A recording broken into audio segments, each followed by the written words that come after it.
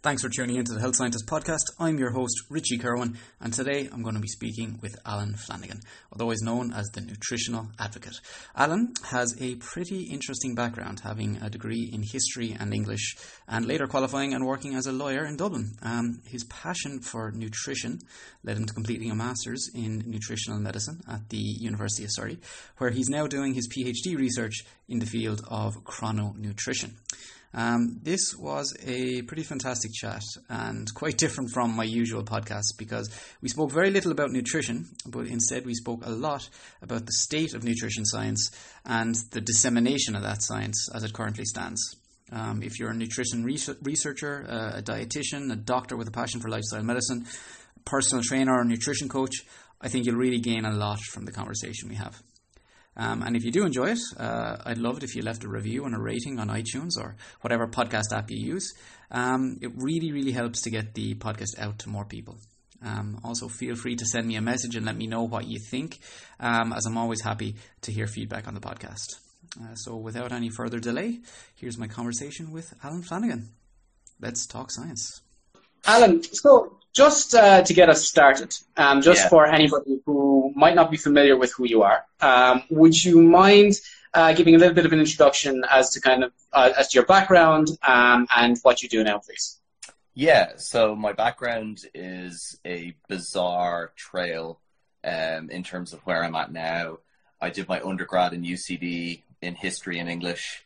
I did law then in the King's Inns afterwards, got called to the bar in October 2009, started practicing, obviously did my deviling for a couple of years and started practicing. And then in the background was this kind of gnawing interest in nutrition. And I used to describe as a PubMed warrior, so trying to read scientific literature, not really knowing what I'm doing, which is why I think I take such a dim view of fucking, twats now when I can clearly see where they're at. And I'm just like, listen, I know where you're at in this Dunning-Kruger chart and you just need to start sliding towards the other end of the scale. So I started the MSc at the University of Surrey. Surrey have two MSc programs. One, thankfully, is modular. And I did that, and that just, everything accelerated once I'd started the MSc, and it just was going down more of a rabbit hole. And then I got offered the PhD that I'm on, and I jumped into it full time. So there we are. We're here now, nearly a year into the PhD. How are the stress levels with the PhD? Non-existent? Stress levels are fine. I came straight into a project that was ready to go. So I came straight into, a controlled trial that we were doing, a lab-based kind of circadian desynchronization study. And I kind of think I just don't know any different at this point because I started in January and we started the first phase of that trial at the end of January. So it's fine. I think like any of these things, and I think because I got used to balancing nutrition with law when I was still working full time as a barrister, I think stress comes from bad time management generally in my experience. And that's a very good point. Yeah. Stress comes when, shit comes up and surprises you, but it's just like, have a game plan, and generally you'll get eustress, but not distress. And I think there's an important distinction between those types of stress. Because some stress is, and so there's nothing wrong with that little bit of stress that kind of wakes you up slightly earlier in the morning and gets you going to get shit done. Absolutely.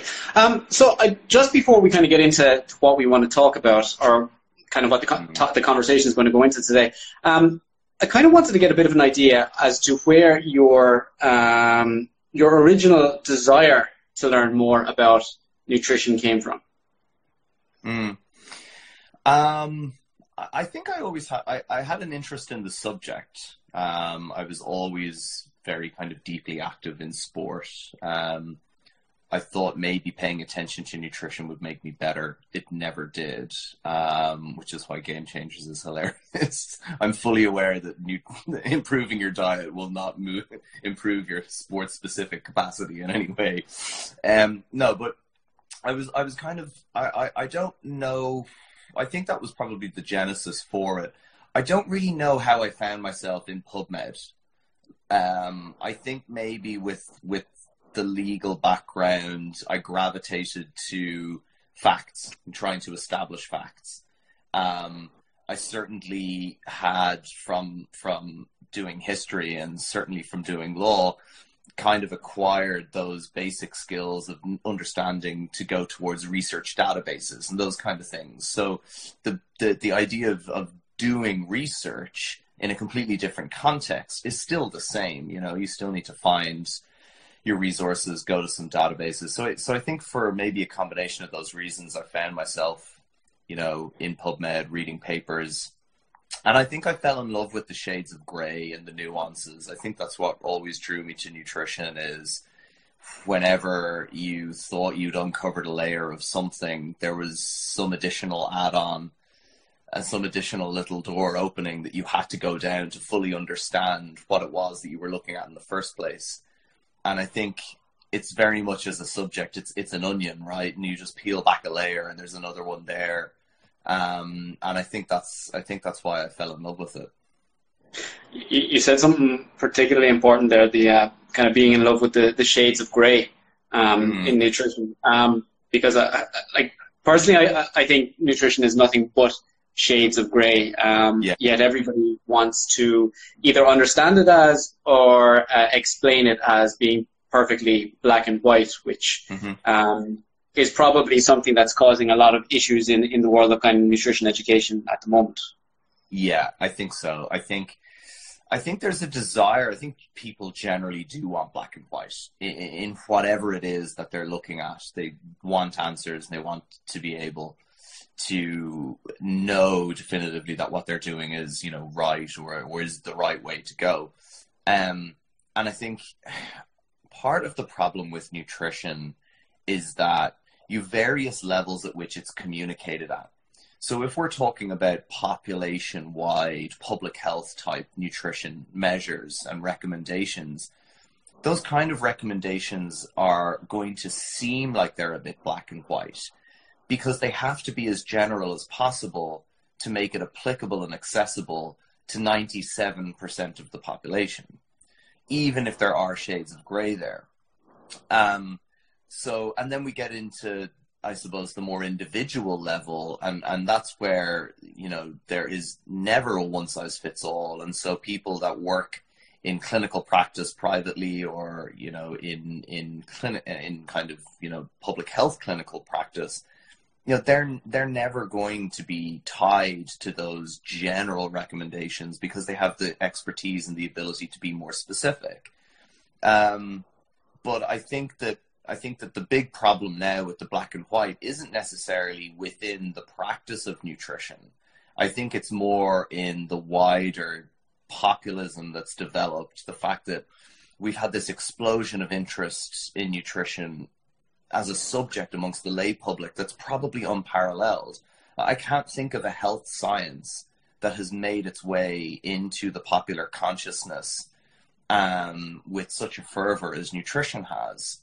And that then gives us, because we're dealing with ordinary people who don't necessarily have scientific backgrounds, don't necessarily have any sort of critical thinking background, we have deep-seatedly bad ideas take hold, and they're very difficult to disabuse people of those ideas once they're established as a belief within their framework of beliefs that they're kind of constructing for themselves.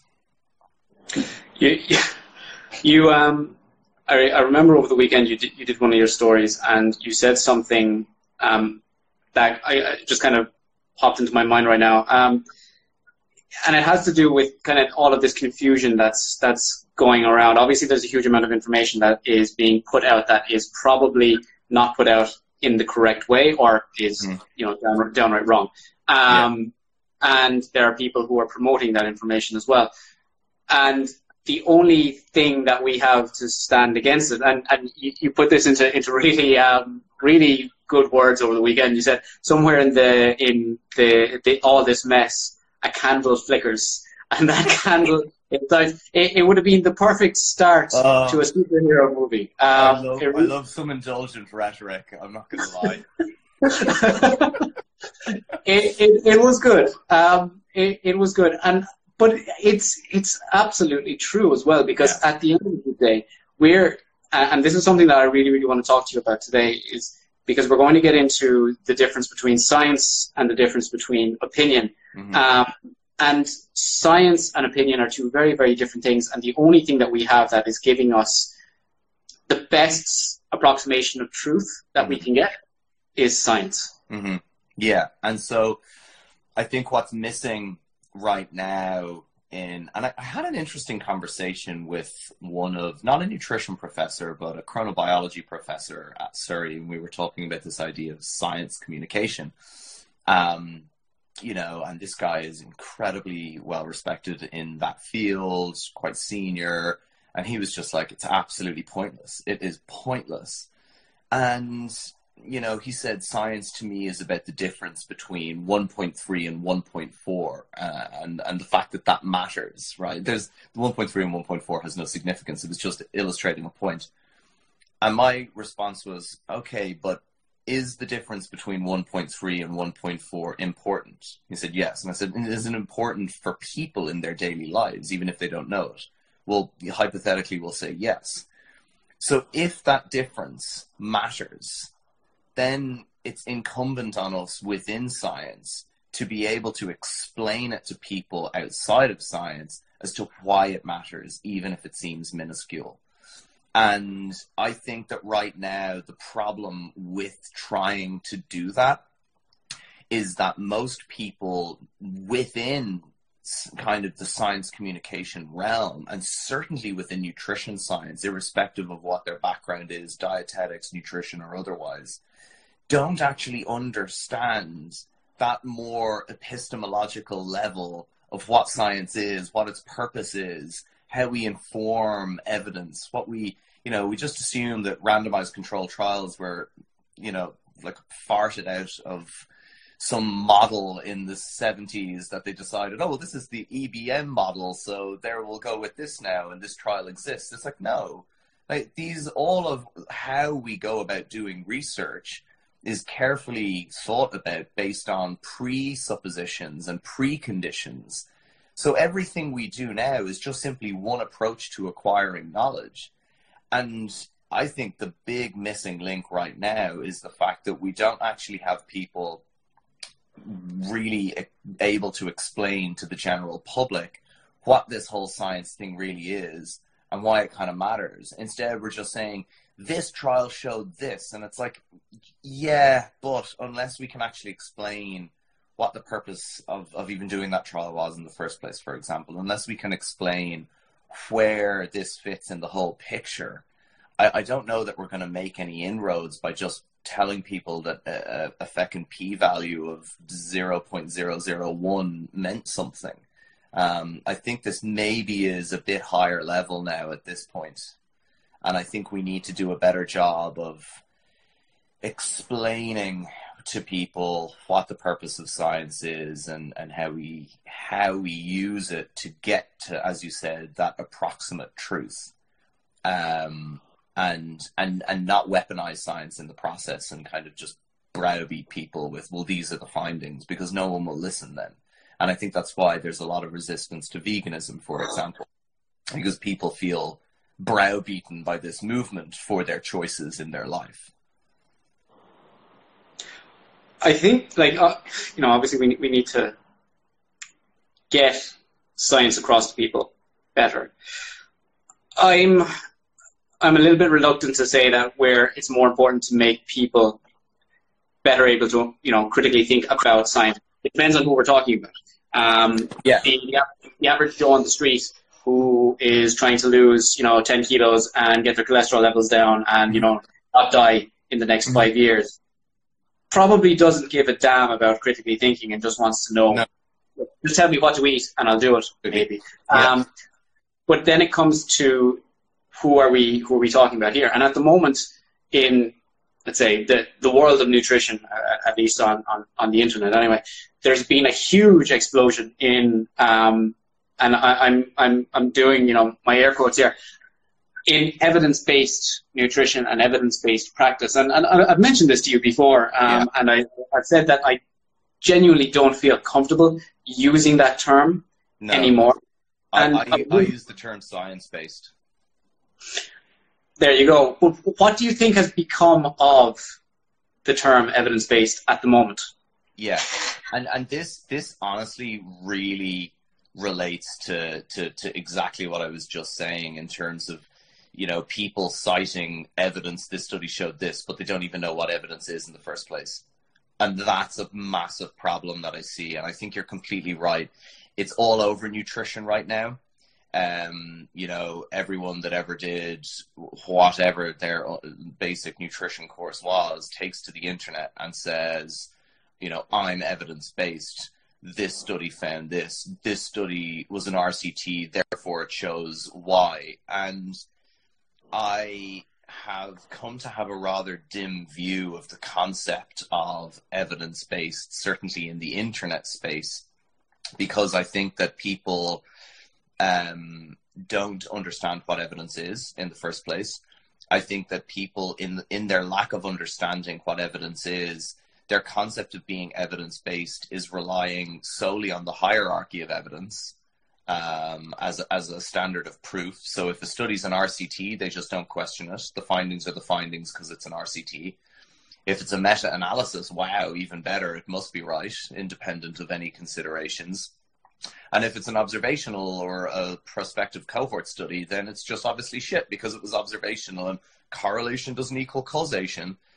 As if saying correlation doesn't equal causation amounts in itself to critically thinking about the study, which of course it doesn't. It's just a tagline. So I think that right now, part of this issue is everyone has science, right? Irrespective of what belief system they have fallen into. And I include evidence-based as a belief system now. I mean, it's very easy. We can give out about keto, we can give out about veganism, we can give out about any of these types of dietary belief systems. But there's this whole, kind of cult of the evidence-based, and people assuming that they are evidence-based, but they don't have the understanding of the wider field. They can't contextualize what they're talking about, which is, for me, a big, big sign of when someone doesn't really get it. So they're able to say this study showed X, but they've completely taken it out of the wider context of the literature around that topic. And I think the evidence-based thing has become its own camp. And I don't really have much regard for a lot of the quality behind the thinking and the content of people who purport to be evidence-based. So that is a bit dim, but yeah, things aren't looking good. I think, just because you've mentioned it already earlier on, if we think in the context of evidence-based in the way that you've just explained it, the movie, and I don't want to dwell on this documentary itself, but The Game Changers can most certainly call itself an evidence-based documentary because of whatever references that it managed to put into news. And a lot of those were taken out of, again, the context of the greater body of knowledge that we have, the greater body of evidence that we have. And we ended up with what The Game Changers was. And the reason that I'm mentioning this is because I know, so you spoke again over the weekend, not about the movie itself, but about, let's say, some of the emotions that it might have caused. Exactly, yeah. And I will say, so Alan, you write, fantastically, and it's very difficult to say that about somebody who writes in the short form that is an Instagram story. But what you wrote was very, very emotive, and you did clearly, you showed that you were very, very upset about what was happening and what was being caused or what was arising from what you saw within the Game Changers. And one of those was a disappointment in certain researchers that put their name to the movie. which again claims to be evidence-based, but wasn't necessarily science-based in your definition. Yeah, exactly. And that was for me the most, I mean, and it was just so, you know, that whole, like, your mum, like, I'm not angry, I'm just disappointed. Like, that was where I got to when I saw Walter Willett in particular. And you know, David Katz was funny because I followed his writing for years. And as someone who, I love to write, and I've always loved Katz's writing, even if I don't agree with everything he says. I really enjoyed his writing, and he would challenge my perspectives. And he spoke at the Australian Lifestyle Medicine Conference a week or two ago, and a good friend of mine was there, and I had a chat with him. And apparently Katz was talking about, like, leadership and his concept of leadership, and how it's taken him, you know, to how he's had to fight all these fights to get where he's going. And I'm like, you know, surely if you've put this much hard yards into trying to get measured dialogue going in the discourse, and you are fighting all of these fights internally, you're working to get, you know, acknowledgement that diet and improvements needs upstream political agitation, it needs interventions with industry. He's always been a big person pushing for, like, we need to tackle the source here. To go on a documentary, irrespective, could have been a keto documentary, could have been a documentary about fruitarianism, to go on that medium, which is so unabashedly biased towards one agenda, one worldview, one perspective, you completely invalidate the good and the sense and the science in anything else you say, because you now can't be considered in any way independent and objective about the views you're espousing. And for Walter Willett to do it, I mean, I know that he had endorsed Eat Lancet. I know that he had been a part of that wider research group. I have my issues with that, not in the sense that they were, say, wrong about the contributions of, you know, concentrated animal livestock feeding to the environment and carbon emissions, more so because of the really moralistic and classist overtones in the document that basically say, hey, if you adopt this diet that we've all done, not only can you save your health, but you can save the planet's too. And I don't like that level of moralism that they put into it. And I feel like Game Changers has taken a slightly different tact, but it still has that element of, hey, we're all here. The science people are in the documentary because we've decided that this is actually a superior way to be. And where do we go from there in the conversation? Like, who do we now have in the field? A Walter Willett, who is the godfather of modern nutrition science.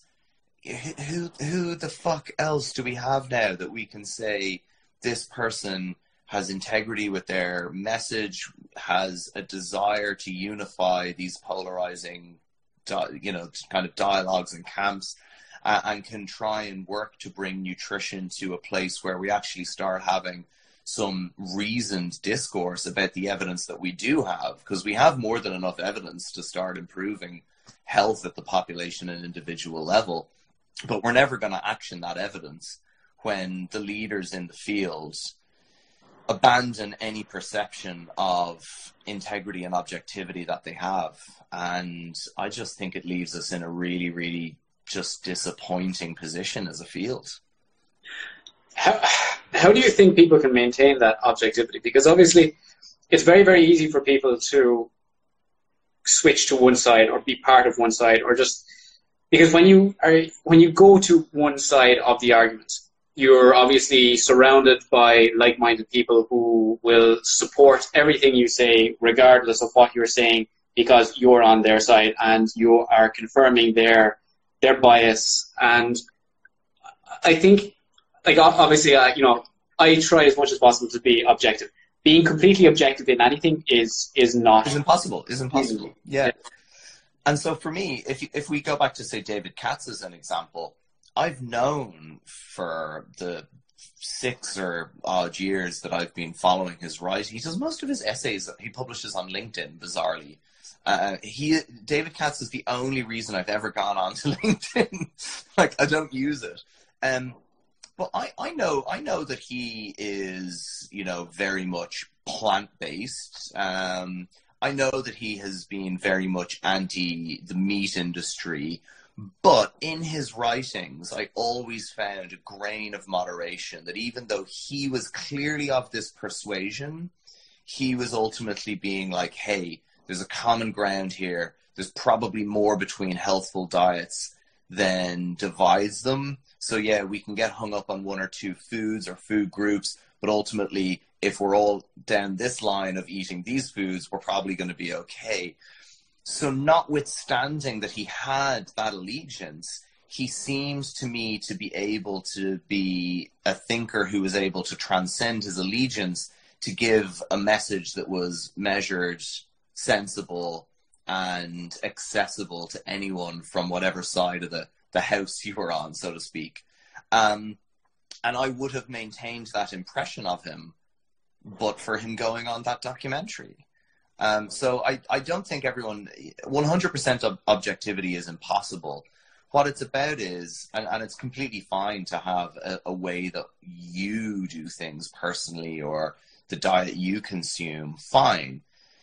But it's when the circles that you hang in, so to speak, and the people and the places in the public forum that you put yourself into, when they become the kinds of places that then hang a question mark over your head, then you've lost that benefit of the doubt. And that was the point I was trying to make in my stories over the weekend. For someone like Katz, I absolutely knew that he was a plant-based advocate. That was his diet. This is his approach. So when I read his criticisms of the ketogenic diet and their ketogenic paradigm, I take that with a pinch of salt. But he's also really right about them as well. And I think anyone objective would see that. But for me, it's that ability to have the benefit of the doubt attached to that person, whoever they are, because you are able to see, yes, they have this general allegiance, but in their communication and in the manner in which they do it and the medium through which they do it, they seem to transcend that to come and communicate sense and to stay grounded in the science as opposed to evidence. We're speaking very, very much kind of almost in the public realm when it comes to kind of getting these images across to people. Like, obviously, Game Changers is very, very much a public documentary that everybody's going to see.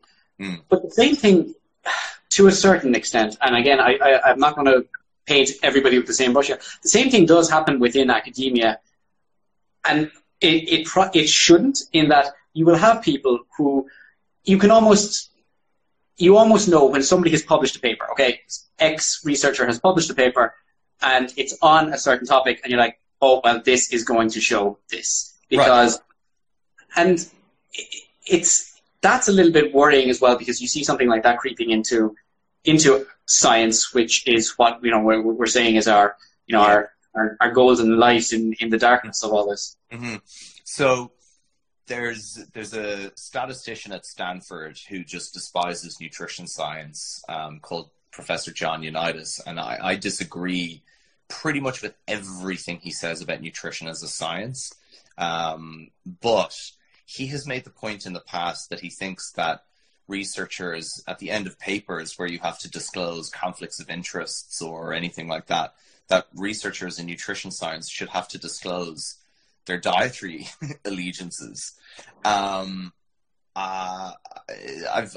brought this up with numerous people over the last year, because he said it a while ago, and you get a lot of resistance to it. You get people who are objective are like, that's absolutely ridiculous. But and ultimately people who probably are biased would simply just say, well, I have none, because they can't see their own bias, which is why they're biased. But, so I don't think that would ever happen, but it has already happened. If you think about that paper that was released about that basically said that we don't need to change our our habits when it comes to red meat and processed meat, they did actually show the red meat intake of each reviewer on the reviewer. Right. I was very surprised to see it. It was the first time I've ever seen that in a paper. Yeah. Once a week, 3 times a week, 7 times a week, etc. One thing I like about Kevin Hall, one, I think he's a scientist of the utmost integrity. But in his recent paper, they published they reanalyzed data from a study that showed a 400 calorie advantage to a low carb diet during weight loss maintenance. Cara Ebeling was the lead author. She is a dyed-in-the-wool low carber. David Ludwig it was his research group. He is a dyed-in-the-wool low carber. So you're seeing this paper come out, and you're seeing that they basically fiddled with their methodology until they got the results they want. Like, that's not okay. That's not integrity in research. But Kevin Hall, in the disclosures at the end, said that he's had multiple public debates about the carb insulin model. And I'm like, God, these Cara Ebeling and David Ludwig can't even put that they believe this diet is superior. Kevin Hall has so much integrity. He puts in that he's had debates with the guy about the carb insulin model. There's another researcher called Hanna Koleva, who is Czech originally, but is now in the States in that Institute for Preventative Medicine or whatever that. And all of her papers are on whole food, plant-based or vegan diets. And they all show positive responses. But then you look at the comparative diets, and like, she hasn't matched fiber or saturated fat or these variables that are, of course, going to make a vegan diet look superior to the crap control diet that you've given people. So, it's so disheartening. It's so disheartening. I think the candle in the dark has to be those of us that are committed to science is the candle, and we need to be the ones that are trying to keep that candle lit. We need to be the ones fanning that flame so that it keeps burning. And the only way that I think we can do that is if we continue to demonstrate to people what integrity in doing, reading, and interpreting research actually means. And for me, that means, we have to be on our game if we're going to be in this broad area of science communication. We have to stay committed to that kind of very lofty concept, but it is bigger than ourselves. And I don't know, I go through pockets. Sometimes over the last year, I've kind of got the sense that maybe it's turning a little bit. Maybe more people are just fed up of confusion, fed up of feeling like, they're getting lied to, basically, or people are plugging an agenda. One thing where I thought this became obvious to me this year was within the medical ranks. I felt a real big positive kickback this year against the clowns in that movement that have kind of, for the last kind of year and a half, maybe 2 years, very much been impeachable characters. And I felt a lot of frustration coming back, which I thought was really good, that people were just kind of sick of a couple of idiots making the rest of them look like pseudo-scientific. So I think sometimes I get the impression that there's something positive turning, but at the really populist level, it's hard to see how that would spread. And surely maybe that's just my own echo chamber on social media, who I know that the people that I'm engaged with on social media are often nutrition professionals themselves, or student dietitians, or medical professionals. So I may be preaching to a choir that doesn't need converting. I know you were kind of speaking about the British Society for Lifestyle Medicine there, and when that organization started and I got involved, I was very I think I'm very, very almost disgustingly positive Right. Although that positivity we're polar opposites. Like that positivity gets sapped out of me a little bit more every time I read something crappy on Instagram or Facebook. But so I thought there was a huge amount of potential for that group, because it was finally like putting lifestyle, especially nutrition and exercise, into a position where people could say, look, hey, this is something that we can prescribe to patients, that they can start doing themselves, that can have a significant benefit on their health. And it was finally a chance for nutrition to get a little bit of a say within, let's say, a more holistic view of improving people's health. I thought that was fantastic. When I actually got involved in the group and I started, and you know exactly what I'm talking about, but when I started seeing some of the discussions and debates that were going on between factions of people, factions of, let's say, these are all GPs, these are doctors who have one goal, and their goal is to make people healthier. And you've got people arguing over, okay, this yeah, like this needs to be a completely keto diet, we need to be focusing on high nutrient density animal products, or we need to be focusing on high nutrient density, completely plant products. And right. I was literally stupid. Yeah, it's insane. It's insane. And I think I had a similar enthusiasm a year or so ago when I came into it.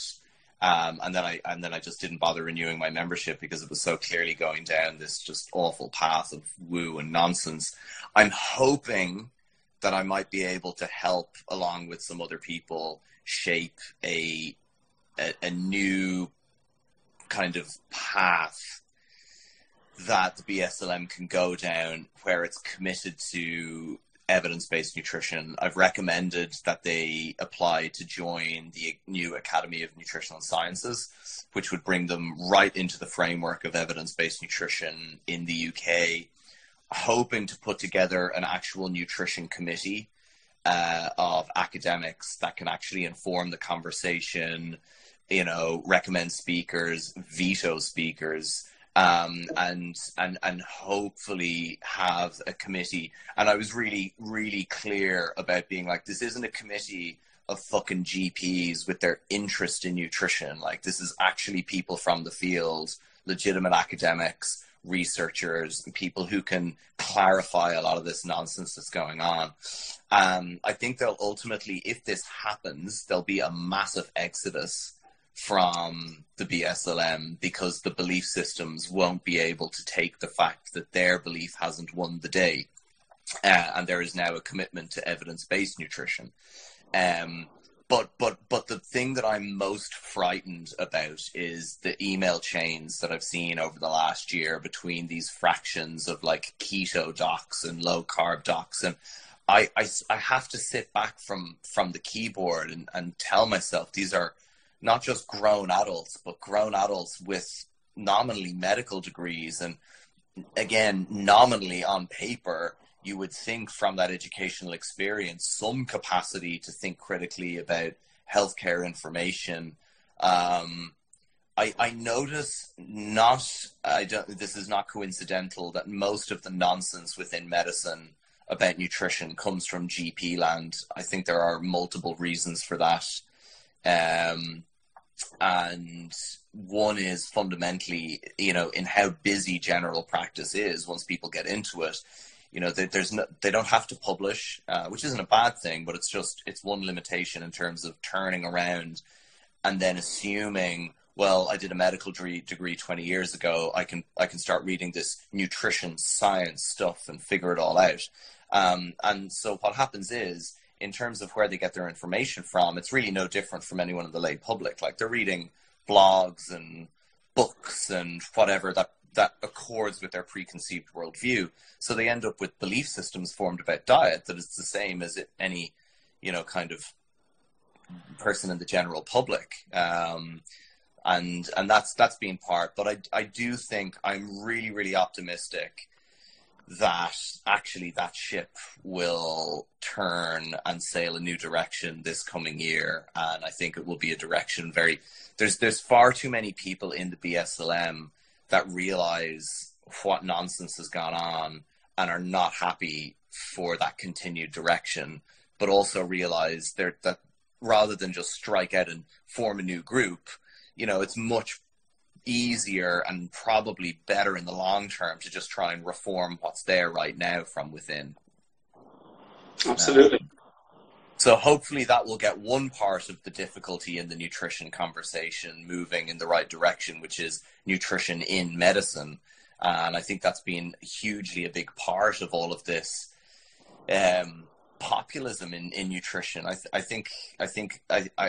know I'm often very critical of medical doctors with their approach to nutrition, but I think this criticism is valid. I think it's warranted to be open and frank about that criticism, because as healthcare professionals, as medical professionals, public-facing ones, there is a higher standard and duty of care on people in that place, not to be beholden to beliefs and to do the right thing for people in the public.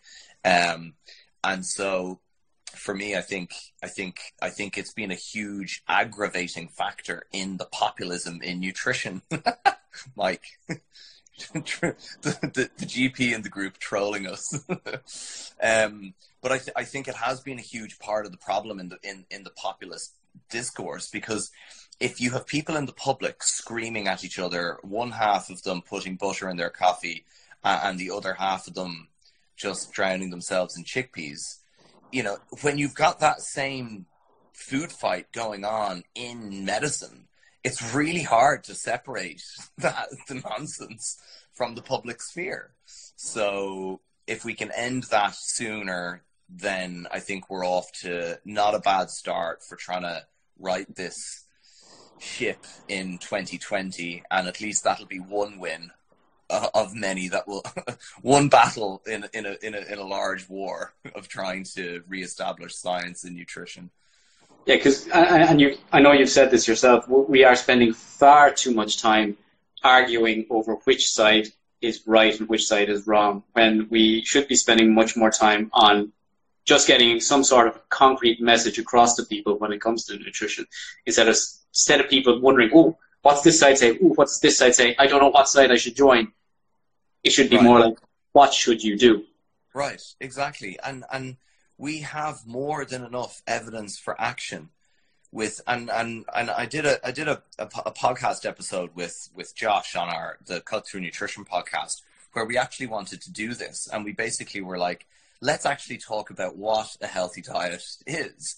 Now, putting aside all the socioeconomic, all the other variables that influence why this isn't easy, at the basic level, after 70 to 100 years of nutrition science, we can pretty confidently say, for example, that high level of unsaturated fat intake is good for you, is good for your brain, is good for your heart.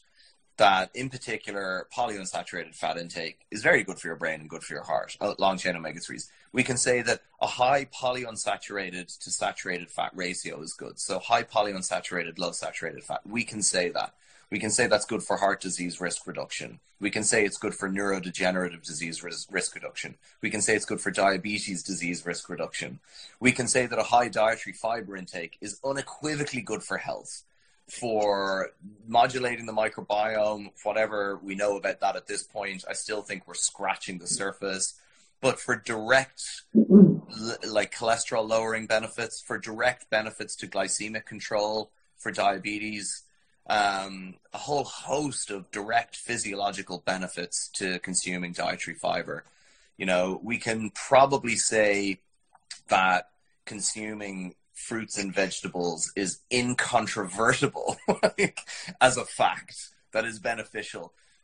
We have more than enough evidence in there, and this myopic emphasis on the minutiae within that, like, will having a bit of Greek yogurt or eggs kill you by virtue of their animal origin? This farcical level of myopic reductionism that makes no sense in the context of wider diet patterns.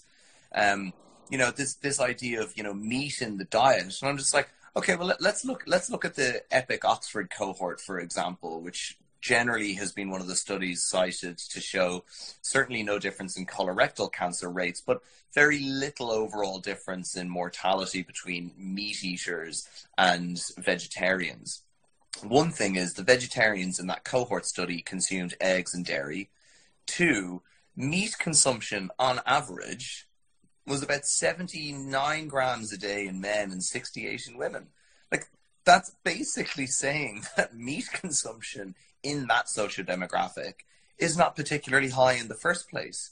And here we are trying to admonish everyone on the assumption that a meat-based diet means people are eating 400 grams of Big Macs every day. So, there's just this farcical lack of nuance in the conversation about these things, where actually if we step back up from this and look at the big picture, all of these cornerstone principles of a healthy diet pattern, higher unsaturated fat, lower saturated fat, high fiber intake, plenty of fruits and vegetables, adequate protein, you can get all of those variables with no animal produce, some animal produce, some eggs, no dairy, some dairy, no eggs, some dairy, eggs, some fucking meat. Like, the diet pattern is what's important, and we're not able to get to the simplicity of that truth because of the amount of bullshit that we've got going on. But as much as you say that there's all of this scientific evidence backing every single statement that you've said there, if it doesn't align with somebody's views, if it doesn't align with somebody's beliefs, and I use that word explicitly, beliefs, it doesn't matter what you're saying, you're wrong. Exactly. Science is not, and this is the thing, I'm then the one who's biased, I'm the one then that has to check my biases and educate myself. I love that with the real crazy woke crowd. It's like, educate yourself. It's just like, I've been spending every year since I left school basically in further education and some description. Don't fucking come at me after your Netflix documentary and tell me to educate myself. So it's really frustrating. It's really frustrating. And like I saw Lane Norton did a funny post about the bit of Game Changers he's watched already, and Garth Davis comes in underneath trying to make a point about the gladiators thing, and I was like, hold on a minute, this is farcical. You're arguing over evidence for what they ate and how they performed. Like, this is just ridiculous. And I made that point. I was just like, one, we have no idea how their diet translated in terms of performance. Like, how did it aid the sword wielding? 2, the reason they were fed a grain-based diet was because grain subsidies were brought into Rome by, I'm going to kick myself for not remembering the emperor, but basically it allowed them a really calorically dense diet that could fatten them up for cheap. That's it. That's why exactly. That's why and here's Garth Davis trying to argue with Lane Norton over the evidence for what gladiators consumed. Like, I literally, like, watching that movie, and the fact that was literally their first introduction to nutrition in the documentary. God, most people, I watched for a reason because I wanted to see what was going on there. But yeah, most people, with any bit of critical thinking, you should say, right, I'm going to put on an episode of Friends or something like that. Right. I mean, and that's the thing. And most people, this is why documentaries are made. This is why they're a medium that is powerful and compelling for most people in the general public. We are human beings, right? We don't like facts. We like narratives, stories. We're an evolutionary species of apes that sat around campfires telling stories for hundreds of years. So we love a story, and that is always going to be way more compelling when you dress it up with facts, so-called facts, when you pull on your experts to confirm everything that people are going to want to hear anyway, and certainly the makers of the documentary want to hear anyway, then you have a really compelling narrative on your hands that reeks of science, but really doesn't have any of the integrity of what science is about. It's an abuse of science. Yeah, and especially when you add into that, a conversation about how men can improve their erections, you've got a winning formula there, right?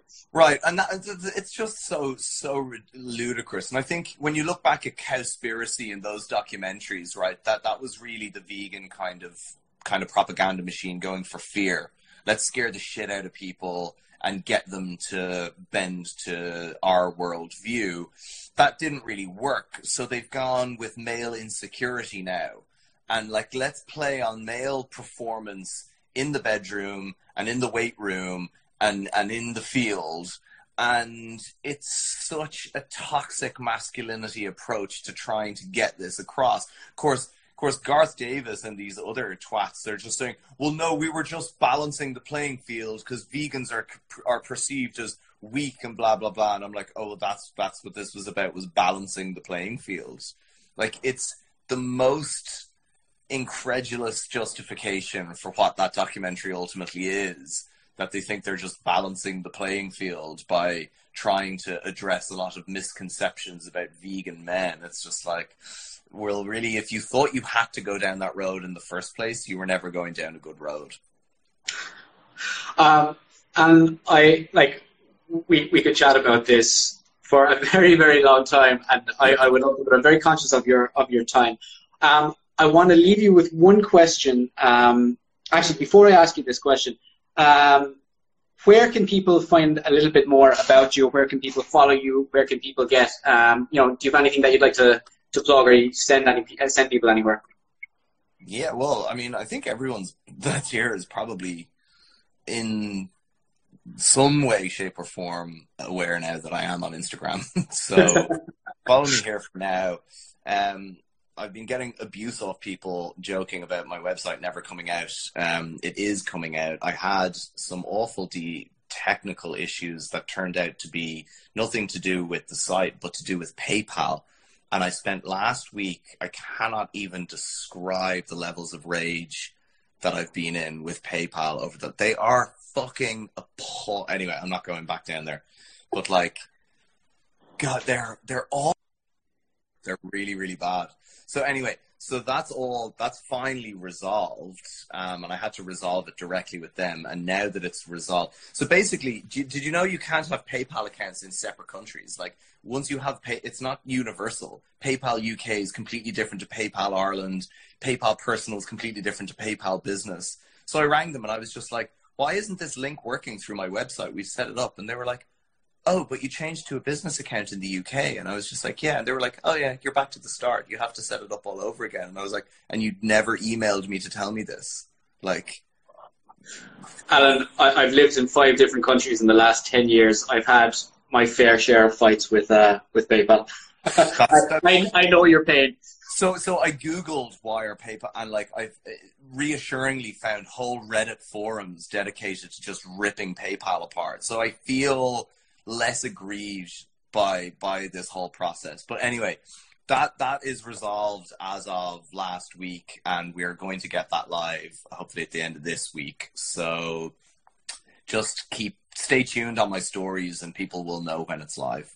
And that's going to be alinea.com, is that right? alineanutrition.com, yeah. Alinea, excuse my terrible pronunciation. I would be the one that goes with a random grammatical, topographical symbol for my website.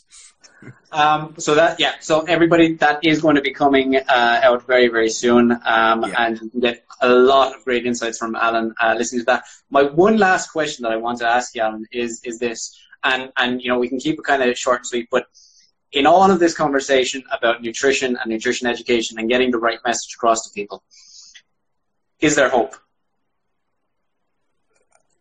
No. No. You see, this is the thing. You said you're internally positive. I just view Sapiens in a rather dim light, ultimately. I think there's hope for people like us and people who are listening to us.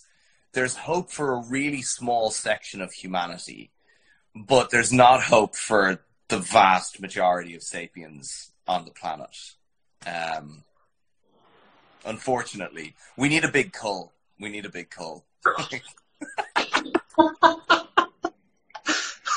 It should be IQ based. Oh, God. You should have a critical thinking exam.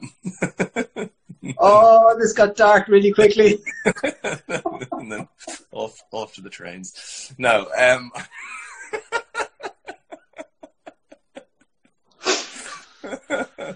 Fail. Oh. Right. Yeah. I'm going to hope that my little bit of remaining positivity is enough to kind of balance out that little level of darkness that we just encountered. But remember, everybody who's listening to this, you're safe. Hopefully. Yes. We're going to build an ark, and you're welcome on the ark, everyone. Right. Just in case Alan's ever running for election, be careful of voting for him.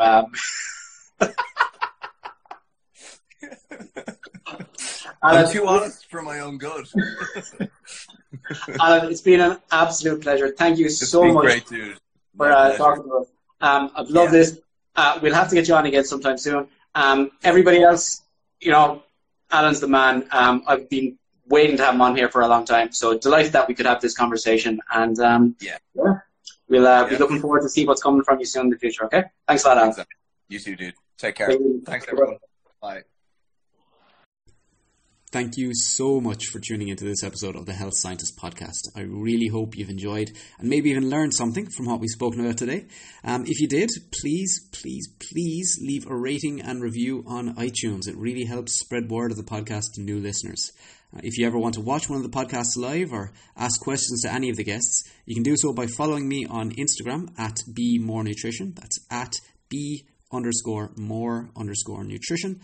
I'd also love to hear your comments and feedback about the podcast, so please feel free to comment on the podcast post or send me a message directly on Instagram. I'd love to hear what you have to say. I'll be back soon with another podcast. See you then.